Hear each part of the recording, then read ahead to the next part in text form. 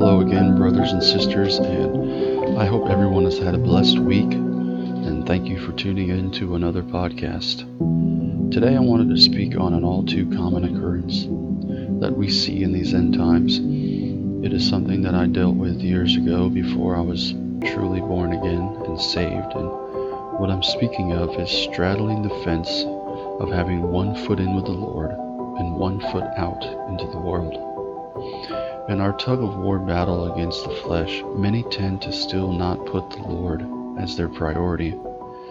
He is in their life, but He's in the background, not in the forefront. He is an option that they may ponder or think about from time to time, but they don't fully grasp Him, nor have a complete embrace on Him. Many would say lukewarm, and this is a correct description, but let's dive in a little deeper to cover this important subject matter. I'm going to be basing this message around the passage found in James 4:4, and we will reference other scripture to validate and detail this topic. James 4:4 is a sobering and heavy reminder of what the Lord expects of His children, what He wants of them, and also what He warns them of. And as it is written, reads, "Ye adulterers and adulteresses, know ye not that the friendship of the world is enmity with God? Whosoever therefore will be a friend of the world is the enemy of God." These are very heavy words from our Lord in this verse, and the weight of these should not be taken lightly. When the Lord created us, our purpose was to worship and glorify Him. This is why the first commandment is that we shall have no other gods before Him, for our God is a jealous God. We are to put Him above everything and everyone. He is perfect, holy, and full of grace and mercy. You see, friends, this world is fallen, but the Lord our God is highly exalted, lifted high, where there is no other throne above His. This world is full of evil and malice, sin and deceit, but the Lord is none of these things. The Lord is perfect, holy, righteous, and just. He is outside of this earth, but in control of it. Now, when we as Christians, sons and daughters of the Most High, are born again and made anew, being transformed by the renewing of our minds and covered by the blood of Jesus, the Lord expects and commands for us to follow His statutes and commandments, and not the ways of the world, which are rooted in sin and wickedness. We are to be set apart, and as it is written in 2 Corinthians 6:17, to come out from among them, and be ye separate, saith the Lord, and touch not the unclean thing, and I will receive you. When James wrote the words of the Lord in this passage, he is telling us that anyone who has friendship with the world, anyone who is concerned about the thoughts and opinions of the world and the worldly unsaved in it, anyone who is still indulging with the things of this world with all its fleshly desires, that we make ourselves an enemy of God. This doesn't mean purely external either, but this can also mean of the mind. What do your thoughts say? Are you concerning yourself about what others may think of you? Are you wanting to have many friends and be unequally yoked with those who don't love and don't care about God? Are you wanting to be held up high and exalted by other men or by God? What are the intentions of your heart? James is telling us that our intentions, our mind, and our hearts should be fully set upon the Lord and not of this earthly physical realm, because this realm is not our true home. We are in a temporary vessel on an earthly temporary journey that is but a vapor, and the end destination is one of two places. This journey, this life, is our test, our trial, because when we die there are no do-overs, dear friends. You see, for those who have been born again and are saved, their inheritance is heaven.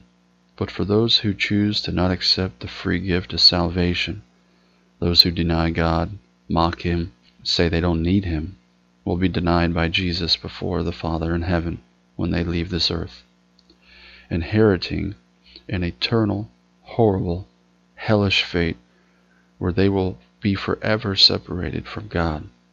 My friends, God will give us what we desire, but He gives us an out. He gives us the free gift of salvation. Amen. But when we deny that precious gift, it is not Him who sends us to hell, but it is us who choose hell.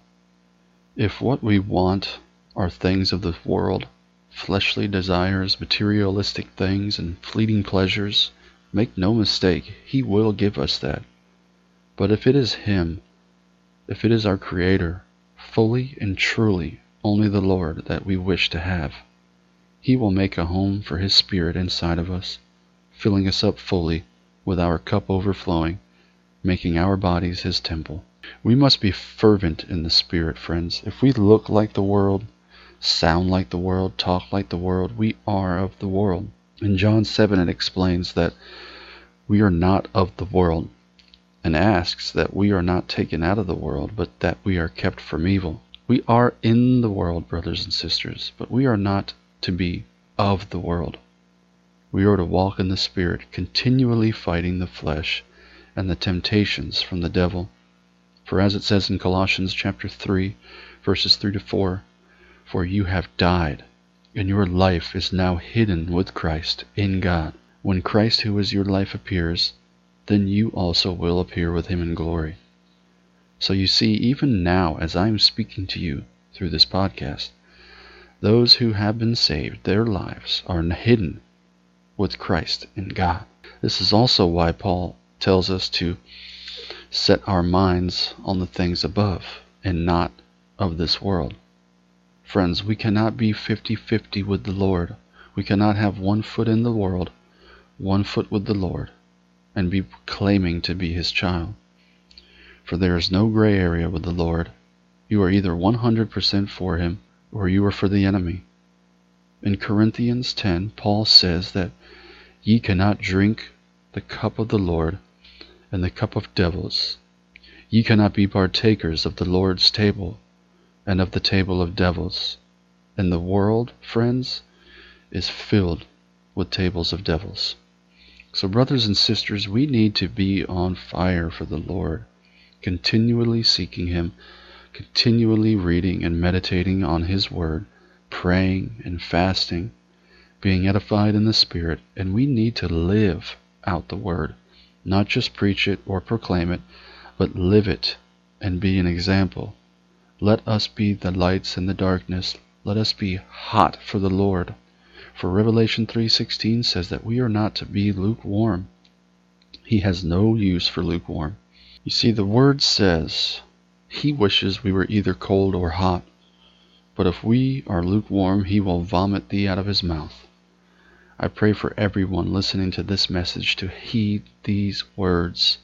This is not something to take lightly or something to be frivolous about.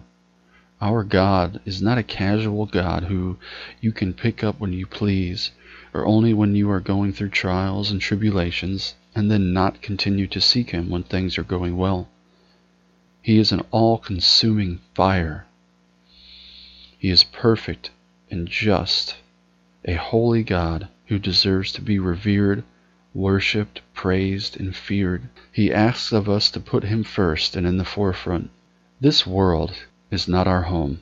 This world, as it is written, will hate us for His name's sake, because He has chosen us out of the world. So let us not still be fascinated or worried or concerned with this world and the things in it, because we know, friends, what happened to Lot's wife. The Lord made an example of what can happen if we look back or if we let the world tug at our heart. Now, I would like to make something clear here, friends, that I am not saying that we are not to love those in the world, or that we are not to be beacons of light in the darkness. On the contrary, we are to be the hands and feet of Yeshua, His messengers and His soldiers, to be the salt and light of the earth. We are to love even our enemies and pray for them, but we are not to love them above our Father in heaven. There are many things we can appreciate the beauty in and find peace in, such as the creation, and in nature, or in art or music, or an eagle soaring high above the clouds, or a tree slowly swaying in the breeze. For we can appreciate the beauty of all these things, but things in this world, there are many things in this world that are from the devil and are controlled by the devil, temporarily, mind you. Let us not be inundated with these things, nor with the world itself.